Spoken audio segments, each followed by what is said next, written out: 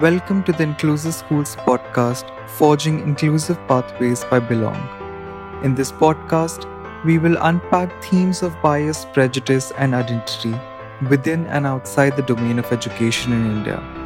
In every episode, we speak to experts who will provide valuable insights in imagining an inclusive and equitable future of schooling systems in India and contemplate on possible solutions.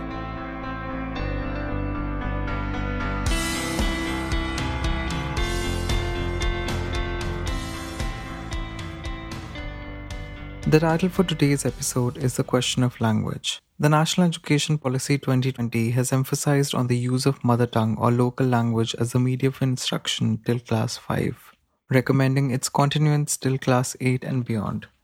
It further recommends teachers to use a bilingual approach, including bilingual teaching learning materials, with students whose home language may be different from the medium of instruction. Even though on paper this seems like a progressive step, the implementation of the policy may lead to undermining of scheduled tribal languages, which are not even recognized by the state. This would ultimately lead to more stress for the marginalized groups who don't find recognition in their own state. Further, it might take quite some time to translate the existing textbooks to various local languages.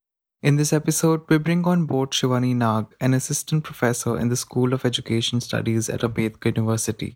She is also an education and language rights activist, drawing on the theories of cultural psychology, critical and feminist pedagogies. Her research focuses on inclusion, experiences and participation of children, adolescents, and young adults from marginalized and disadvantaged contexts in schools and higher education. Stay tuned as we speak with Shivani Nag about finding solutions to the question of language within the scope of Indian education system.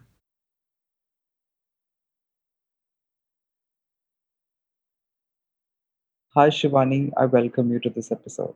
Hello, Saransh. So, Dr. Shivani, a lot of your research work has centered around multilingual education in the context of India. Can you tell us a little bit about the scope of your work and how it engages with the question of inclusion? Okay, so Saransh, my doctoral work actually was aimed at looking at some of the practices and models that had started around multilingual education. And before I share about my work, the context of these multilingual education programs had been focused on tribal children whom various educational reports had shown that the retention rate is very less. They tend to drop out a lot before even finishing the elementary school education. And over a period of time, quite a number of researchers showed that for tribal children, language was a huge barrier because their home language, which they were speaking at home, was most often not the language of school. For instance, like my work has largely been with the Saura tribe in Odisha. So they speak Saura at home, which has little or no resemblance to Odia, in which the government schools are. So for them, that created a huge barrier. They had to learn Odia as soon as they enter school and also learn other subjects in Odia really impacted the formation of their foundations, their conceptual foundations. And similar observations were made in different states with high tribal population. I've been to some schools in Jharkhand where again students found it very difficult to even talk about simple mathematical concepts of addition, subtraction. And one realized that the problem was not really that they couldn't understand, but the fact that the language which was being used to take them through these concepts was a language that they had not had any prior exposure to. And when we are talking about the tribal community and tribal children, it's also important to remember that many of them, say in the last decade when this work had started, were also first generation schoolgoers.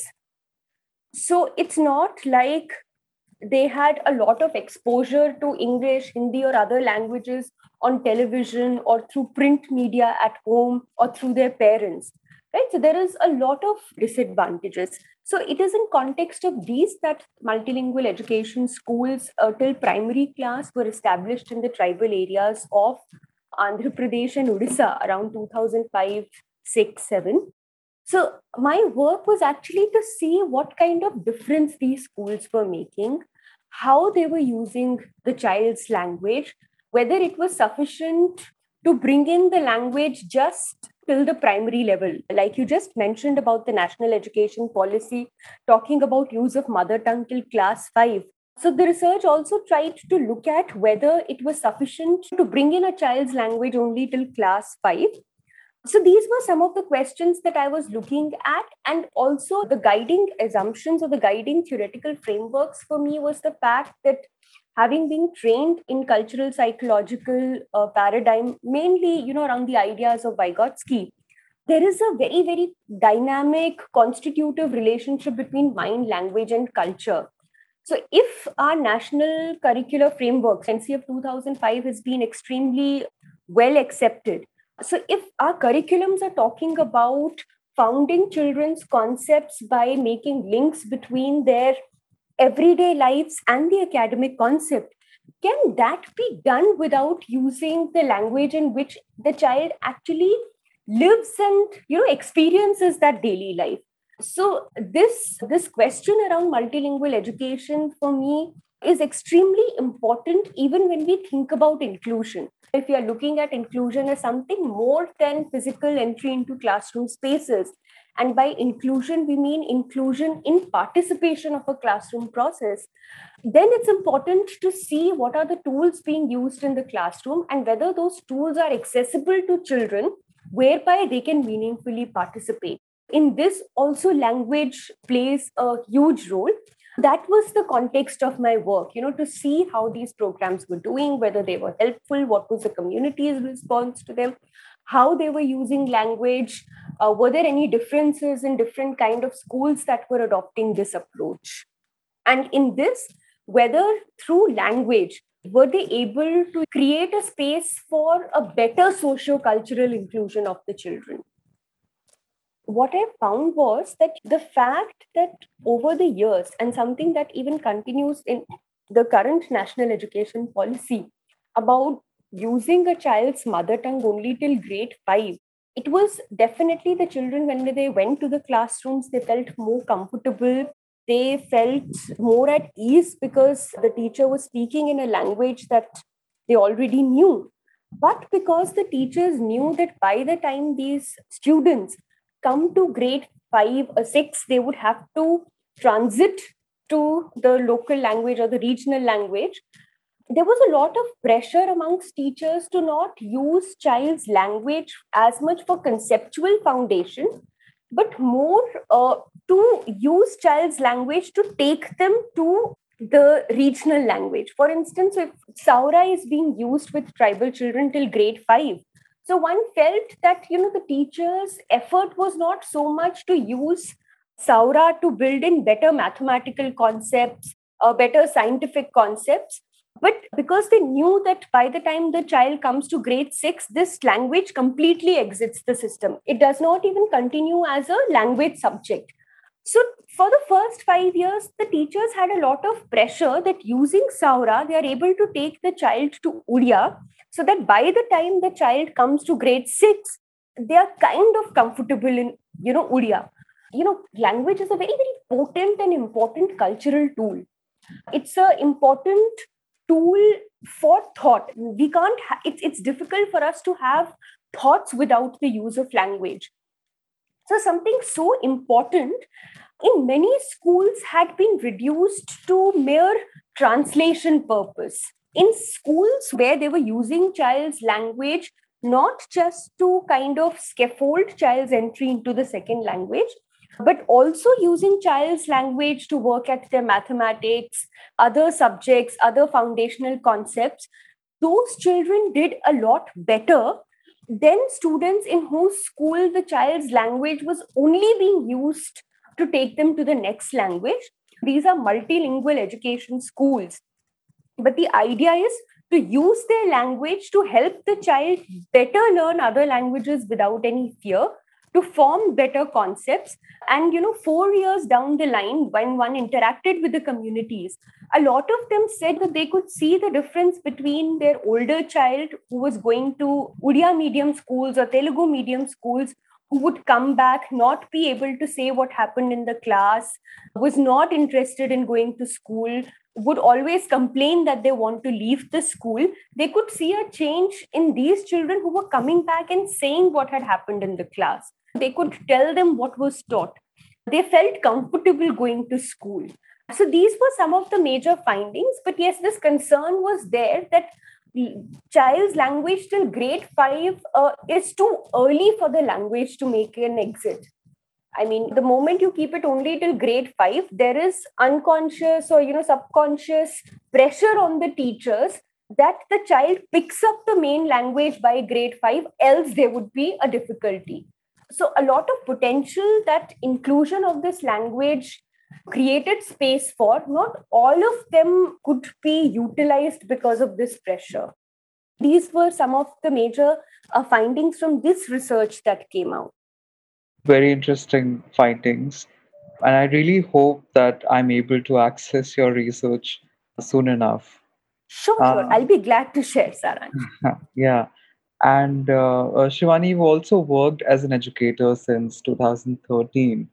I was very interested to know as to how you have imbibed these elements of inclusion in your own teaching practice. Right. So one thing, Saransh, is that, as a teacher to practice inclusion, of course, it's not that easy because a lot of disadvantages, marginalizations, we don't understand. Even our theories have exposed us to very few set categories, and almost as if those categories are non-interacting. So classroom space creates a lot of opportunities to learn from it. Some of the elements that I've tried, one of course has to do with language. Though in all the institutions that I've taught, the medium of instruction has been English.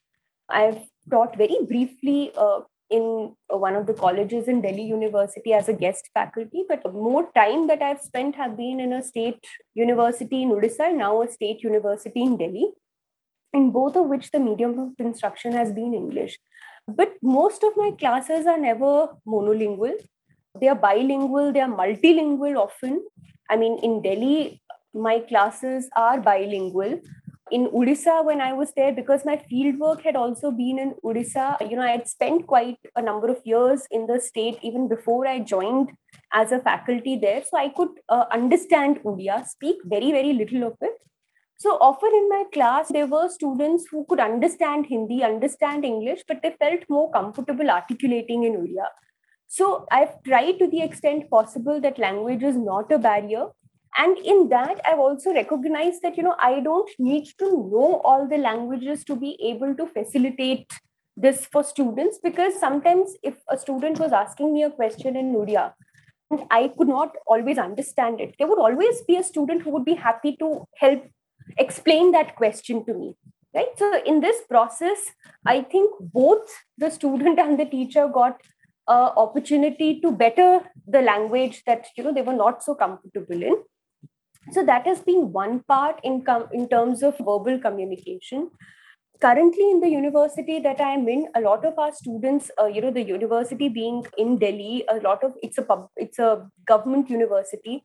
A lot of students come from government schools from Delhi, which means they've had a Hindi medium school education.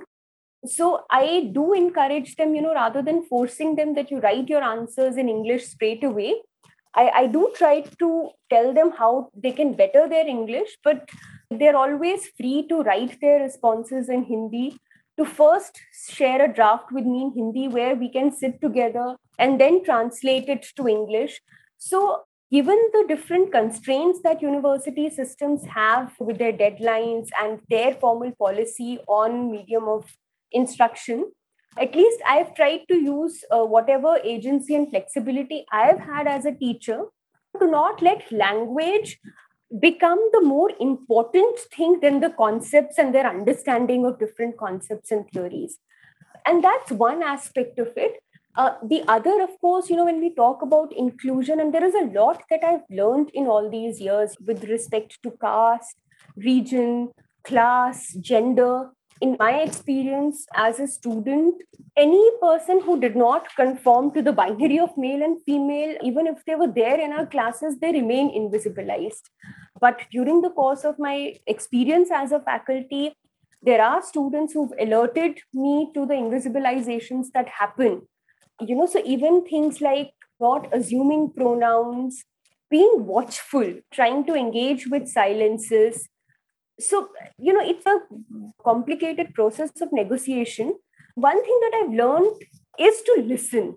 Be open to listening to students and not become too comfortable or confident about what I think I know about them, because then the opportunity to hold on to them, to dialogue and to learn is always present. Yeah, and I hope that, in case if there are other educators listening to this episode, they take these lessons home, because these are very important learnings that you've shared. So, moving on to the question of language.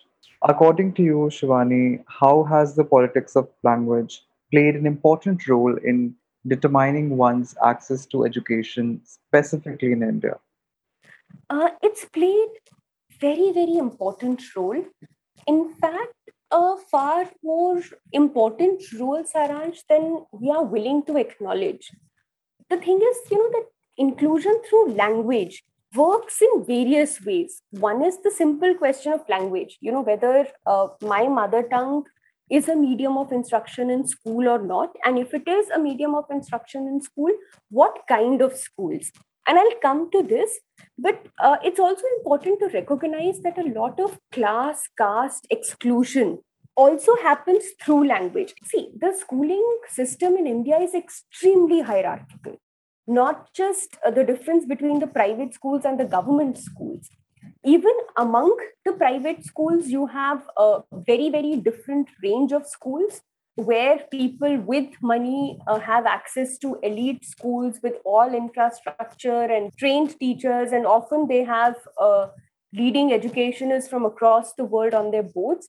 And you have these low fee private schools whose only selling point is English medium, and these are accessible to largely the lower middle class. For instance, I've met a lot of people from not just the lower middle class, but people below the poverty line who send their children to these schools because they think English is important. And these schools have extremely insufficient infrastructure. They don't have well trained teachers, and so on, right? So there is this hierarchy. Even in the government schools, you have the Navodayas and the Kendriya Vidyalays and the Sainik schools, and then you have the MCD schools. So there is a hierarchy there as well. Now, in my experience as a student, as a teacher, a child who's done a regional medium schooling, they've done their schooling in a regional medium where the local language, be it Hindi, Marathi, Bangla, was the medium of instruction, could not have come from a private school, right? So you don't have private schools that are, at least not many private schools which are non-English medium. So this segregation of English regional medium schools automatically translates into also a class distinction. So who has access to good English medium schools and who does not have access to English medium schools? Anybody who can pay would prefer sending their child to a good English medium school, a good private English medium school. So the fact is that most of the students who are going to government schools that are regional medium schools are often also coming from a specific socioeconomic group. The more the disadvantage in terms of their caste and class means that at home also they don't have support in terms of parents facilitating their learning. They may not have that much of print media, print materials available at home. So there is difficulty in exposure to other languages also because of their home context. For instance, my mother tongue is Kangri. It's not a language that is a medium of instruction in schools at all. So my parents sent me to an English medium private school. Though English was never spoken at my home, the fact is I came from a middle class background where I had access to television. My father would hear news in English in the evening. There were newspapers coming to house. There were magazines around.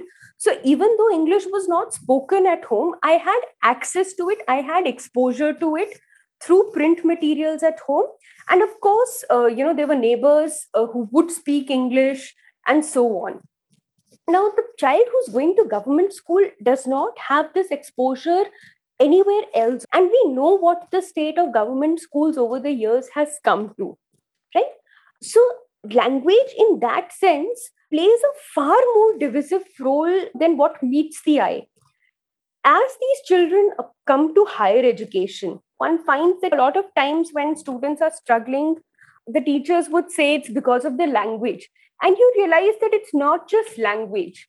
If your better quality schools are English medium and not as good quality schools are only regional medium, then it also means that a lot of time what the student is battling with in higher education is not just that the language is now English, but they have a problem of conceptual understanding also. A child going to even say low private English medium school where you have teachers who teach English like they would teach EVS. I've seen a lot of these schools where English teaching is like you're reading out a lesson, the children are repeating, they only have to rote memorize the answers in the end. They don't understand the language in which they are reading and memorizing. So when they come to higher education and they struggle with language, it's not just about the language, right? When you don't have exposure to the important languages and you're taught in a language that's not your own, rote memorization becomes the default process of learning. So language creates far more challenges and creates exclusions of different kinds and interacts with different social economic categories. Thus, in higher education, you find that as you move up, the space still remains occupied by very few and the same few. I know this might be sounding a little vague, Saransh, and I don't know how well I'm being able to articulate this complexity.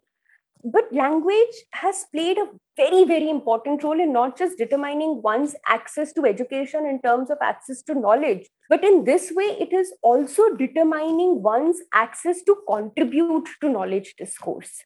So people who finally end up reaching research are coming from a certain privileged section. So you have the same theories, so similar notions not getting challenged at all.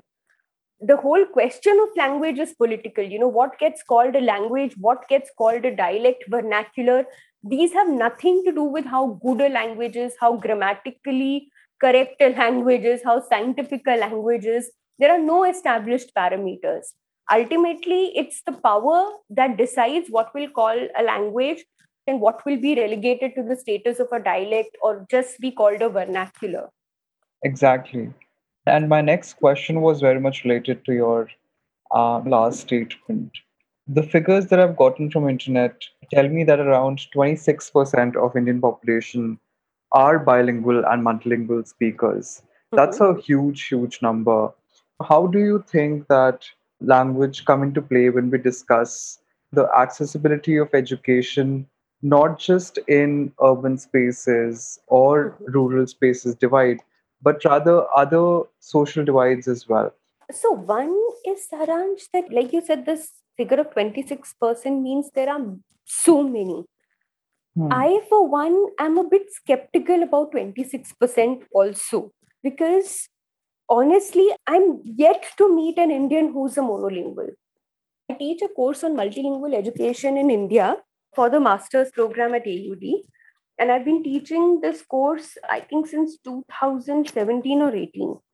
So every year we do a linguistic survey. The students do a linguistic survey where they conduct the survey on at least 150, 200 students from the university and see how many languages they know, how many languages they had exposure to in school, outside, and so on. And till date, Saransh, we've never come across a monolingual Indian. I know this is a very, very small sample, but even in my life, like I've moved across states from Himachal to Delhi, I've lived in Tamil Nadu, now I'm back to Delhi. I'm yet to meet a monolingual Indian. Even the tribal communities that I've worked with, where one would say that they don't know the regional language, that's just for a few years. Ultimately, when they have to find work, when they move out of their villages, it's very difficult to find monolingual Indians. In fact, a very interesting observation that I've had with these surveys is also that even bilingual Indians are very, very few. In India, the only bilingual Indians you might meet is if your mother tongue is Hindi. So, Hindi, and, in school you would have learned English. If other than Hindi, you have any other language as your mother tongue, then you would at least know three languages. My mother tongue is not Hindi, so by default, I know three languages because one is my home language, Hindi and English I had to learn at school, and they were always present. Right? In fact, for many of us, if you ask me today what my mother tongue and home language are not the same. My mother tongue may be Kangri, but my home language is a mix of languages. And the language that I think in is also not one. Academically, I think in English, but fun conversation with friends are very rarely in English. Right. So what I'm trying to say is that I'm not so sure about this figure of 26% because it's very difficult for Indians to be monolinguals. The biggest problem of our schools, Saransh, is that they don't, and not just in India, that's the problem is world over, but more so in India, given the vast and rich linguistic diversity, is that our schools have failed to understand how children naturally learn languages. I knew two languages before I went to school. In fact, kind of three languages I knew. I knew my alphabets and some rhymes before I went to school. I knew three languages before I went to school. I have a niece who, before she went to school, she knew Kangri, Hindi, Nepali, and a bit of English.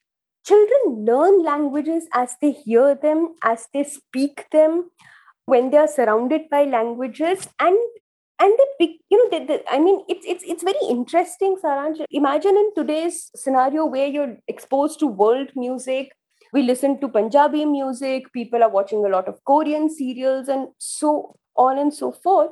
The schools have not really understood that. They feel that multiple languages or multilinguality is some kind of a huge obstacle and a problem. And this perspective is hugely problematic because in real life outside the social life of the child, knowing multiple languages is never an obstacle and a problem. In fact, multiple researchers have shown that multilingualism has a very high correlation with a better metacognitive ability. Language is related to culture. In every language, there are words that will not have exact synonyms in other languages, right? So, language also brings with it a certain way of thinking about the world. So, if you have access to more languages, also means you have access to so many more schemas of looking at the world. And this is something we are all comfortable with when we are outside educational institutions. So, how is it that our schools and our colleges think that many languages are a problem? Or if too many languages come, child will get confused. Over a period of time, even there has been a serious revisiting of how language is taught in school, and one see that there are some positive changes coming about. When we start learning language at home, nobody starts teaching us grammar first. We pick up grammar from listening. I mean, you were speaking before you went to school in nursery, and I was speaking languages before I went to school, and our parents didn't sit us down and teach us nouns and pronouns and so on. Right? So, what I'm trying to say is that a lot many of us are multilingual, and if we are not, we have the capability to be multilingual. And the school has to realize that this multilingualism of children can actually be a great asset in learning. If school is not just about teaching language, it is about, when we talk about accessibility of education, what does accessibility of education mean? Does it mean access to information? वो आजकल आपको कहीं पे भी मिल जाएगा internet पे. If access to education also means access to ways of thinking, access to complex ways of thinking, access to critical ways of thinking, access to learning to be reflexive, then knowing that multiple languages gives you far more schemas. Bringing in languages should actually be more facilitative towards this access of education. And also, it's important for us to realize that when you don't bring everybody's language into the classroom, there is also a certain kind of social political messaging that is going. As a social scientist, as a person who's in social sciences, who teaches social sciences, a lot of theories that I've found powerful and I've engaged with, I have learned, and I teach today in English were not written in English. Lev Vygotsky did not write in English. Foucault did not write in English. Gramsci did not write in English. Right? I mean, a lot of what as social scientists we teach was written in German, Russian, French, Spanish. If these theories were not produced in English, why do we think English alone can determine access to it? Right?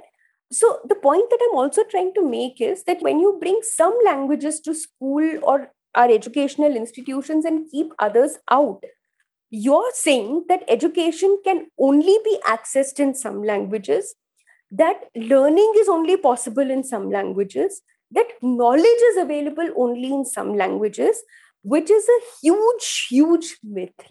Knowledge is created in every language, and knowledge can be and should be accessible through different languages, right? So when you have students speaking multiple languages in class and only one's language is the language of instruction, you're telling other students that what you come with is not worthy of being here, right? And when we talk about caste, a lot of times we find it's very difficult to teach those who benefit from their caste about the fact it's very difficult to tell them that what they claim to be a merit is not really a merit. There are certain privileges that have enabled that merit. Same things happen with language. In a class, if I don't know English, or if I'm not that fluent in English and the teacher is trying to teach in English and some student is getting it faster, right?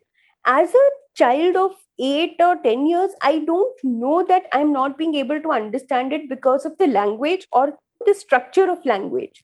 That if the teacher was speaking in Hindi, probably I would have learned faster than the child. Over a period of time, these difficulties in accessing concepts because of language also become internalized as one's own inability. So even the ramifications of not having a space of multilingualism in school are many, where those who know the language of power are made to feel meritorious simply because they don't have to struggle with language to access concepts, whereas those who have to struggle, for them, for a lot many of them, it gets internalized as something that they are lacking, right? Which does not make for a socially just democratic classroom. We have to acknowledge this, that knowledge is formed in many languages, and hence the access to it should also be possible in as many languages. Definitely. And as you mentioned, certain languages actually impact the children who are sitting in that classroom, very much aware of their own accessibility quotient. Dr. Shivani, you've also worked around the psychology of language and how these two are related. So, according to you, how does this exclusion, this particular exclusionary practice, make the students feel? There is an interesting anecdote, Saransh, that I want to share here. And I may have mentioned it in one of the earlier webinars also, that in 2019, we had to visit Germany for an exchange faculty program. So we were taking some lectures, and since I'm interested in school education, I'd also asked if I could visit some schools. So I visited a few schools during that time. And in one of the schools that I went to, it was a government school, it was a bilingual school. So the medium of instruction in the school were English and German. And we were interacting with students there. So there was this Turkish girl. So I'm very confident Turkish girl. And I asked her, so you've always been in this school? So she said, no, I was earlier in a German school, but I didn't like it. So I came here and now I feel good. So I presume because she's not a German by birth, I mean, she's not a German. And so probably she understands English better and she's feeling better in this bilingual school. So I said, oh, you understand English better than German? And she said, no. And I was surprised. She said, no, I've been born and brought up here. So of course I understand German better. But of course not as good as German students because we speak our own language at home. So I only get to speak German with people outside the home. So it's not as good, but it's better than my English. And I was wondering if her German is better than her English, why is she putting herself through this bilingual school in which she's having to access education in not one but two languages, none of which are her home language? And she had a very interesting thing to share. And she said that when I was in an all completely 100% German school, I would struggle to understand some things initially. Her whole setup was such that they were surrounded by families coming from similar regions. So there was not that much exposure to German at that time. So initially, when I used to struggle and my other classmates would get the concepts very fast, I used to feel that I don't understand. I'm just not able to understand. When I shifted to this school, during the English class, during the class where the subject is taught to us in English, I can see that German students also struggle. So that the fact that she's seeing German students struggling to understand something has helped her understand that in her previous school, when she was struggling, it wasn't about her. Right? When we have classrooms, Saransh, and in which only one set of students seem to be struggling, and class and caste, they're different, we all know, but we also know how closely connected they are. And like I said, given the very, very vertical arrangement of school education in India, it's the people with most disadvantages who would be in the lowest rung of the government school in regional language. Now, when they come in contact with students whose language is the language of school, and in this whole conversation right now, we've not looked at, there is no one language, right? Schools also have standardized languages. And that's a whole set of debate that which version of a language gets standardized. And in case of Hindi, Telugu, a lot of languages, we know that it's the Sanskritized version, which is usually, the standardized version, and that has caste implications. Kancha Ilaya's own autobiography mentions this fact very, very poignantly, where he says, for me, reading Shakespeare's work and Kalidasa's work in Telugu were no different. Both the languages were as alien for me. Right? So coming back to what I was saying, that the fact is, when you see that in a classroom where you're using multiple languages and everybody struggles when it's not their language, the struggle is shared by all, right?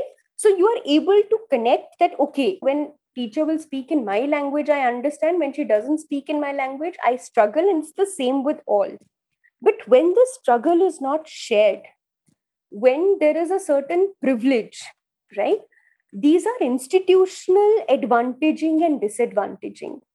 So those who are recipients of institutional disadvantages, often because they don't have the tools to make sense of it, internalize it as their own inability, right? So the psychological impact of it is that you'll have lower confidence, you'll have lower self-esteem, you'll have lower self-efficacy. You will think that there is something about you that cannot understand.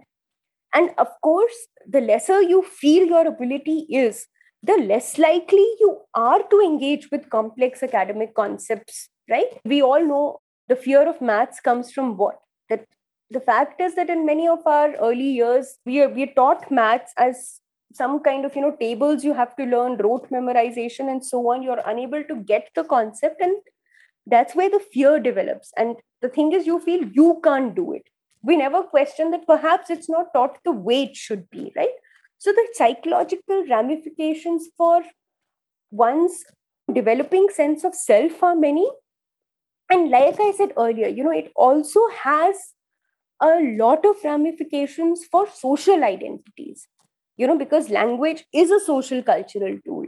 Language belongs to communities. So if you're going to tell me that your language can be used to teach science, but my language is not good enough to teach science, then there is also a larger statement that you're making. We are moving into a section that I term reimagining inclusive classrooms. Dr. Shivani, have you come across any positive developments in the field of education with regards to language based inclusion? If so, can you share with us those positive developments? Sure. So, one, like I said, Saransh, that these multilingual education initiatives that started were definitely a positive development. I mean, there were constraints. The primary constraint for me was that they were limited till class 5. But something started, there is something to learn from it. And the fact that a lot of studies done on these now show that this is a good initiative, but it needs to go beyond class 5, means there is something to build on. So these have been encouraging. And a lot of interactions with communities have been encouraging. A lot of schools now, the way they teach language, one sees that wherever people are trained in sound pedagogy of language, they themselves are open to using child's language to scaffold their entry into the newer language. So you do see that from British Council to everybody else, even for teaching of English, many groups and organizations and researchers are now advocating multilingual approach to teach even a single language. So there are those positive developments, but the fact is that most of these developments are bottom up, right? And for them to take a good hold and to develop roots would also require some changes at the higher levels or something at the top. Because as long as our higher education remains almost exclusively in English, there will always be apprehensions regarding exposing students to so many languages at school level, because it's always there in the mind that at some level this access will not remain. But definitely there are initiatives, and I really feel very, very strongly that most of these initiatives have to be at the level of institutions. They have to be structural for them to be permanent, for them to have a greater impact. But as teachers also, there are a lot of things that one can do. It's about the willingness to put in that effort, right? To be open to the fact that you have something to learn from children, to let them speak in their language. They will see, we are all are good communicators. If I want to ask a direction of for something in a place where I don't know the language, I will try to make myself understood with all the language gaps. So that ability of the student, the teachers will have to trust that, let them try to explain and they will try to make sure that you understand. But it requires patience, it requires time, and it requires a certain reimagination of how power is distributed between teachers and students, where you've got to let go of some of that power. But coming back institutionally, I feel there needs to be a lot of language support programs. In India, we've had institutions which had the mandate for translations and for working in multiple languages, creating texts in multiple languages. Those are initiatives that require a lot of strengthening. You have a CII and several other such institutions. So a good thing would be, to print in more languages, have materials in more languages, translate literature in different languages. In languages, where this has happened, they have really grown a lot. And you'll find that students coming from certain specific government schools, regional medium schools, actually do well because they had good texts, good theories, good literature translated into their home language.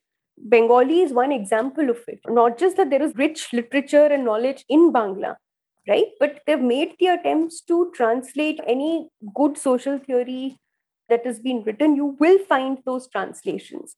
So initiatives have been there, they have to be strengthened, and we as a community have to recognize that multilingualism is a strength. It is a strength cognitively, and it is a strength for the society. It's sometimes, even in my own experience as a teacher, Saransh, I find that students who know speak English at home, of course, they have exposure to other languages, they can speak a little of it, but they've been only exposed to English in their school and homes largely. Sometimes most reluctant to change or to listen or to imagine that a different worldview is possible. So it's not just about access of education.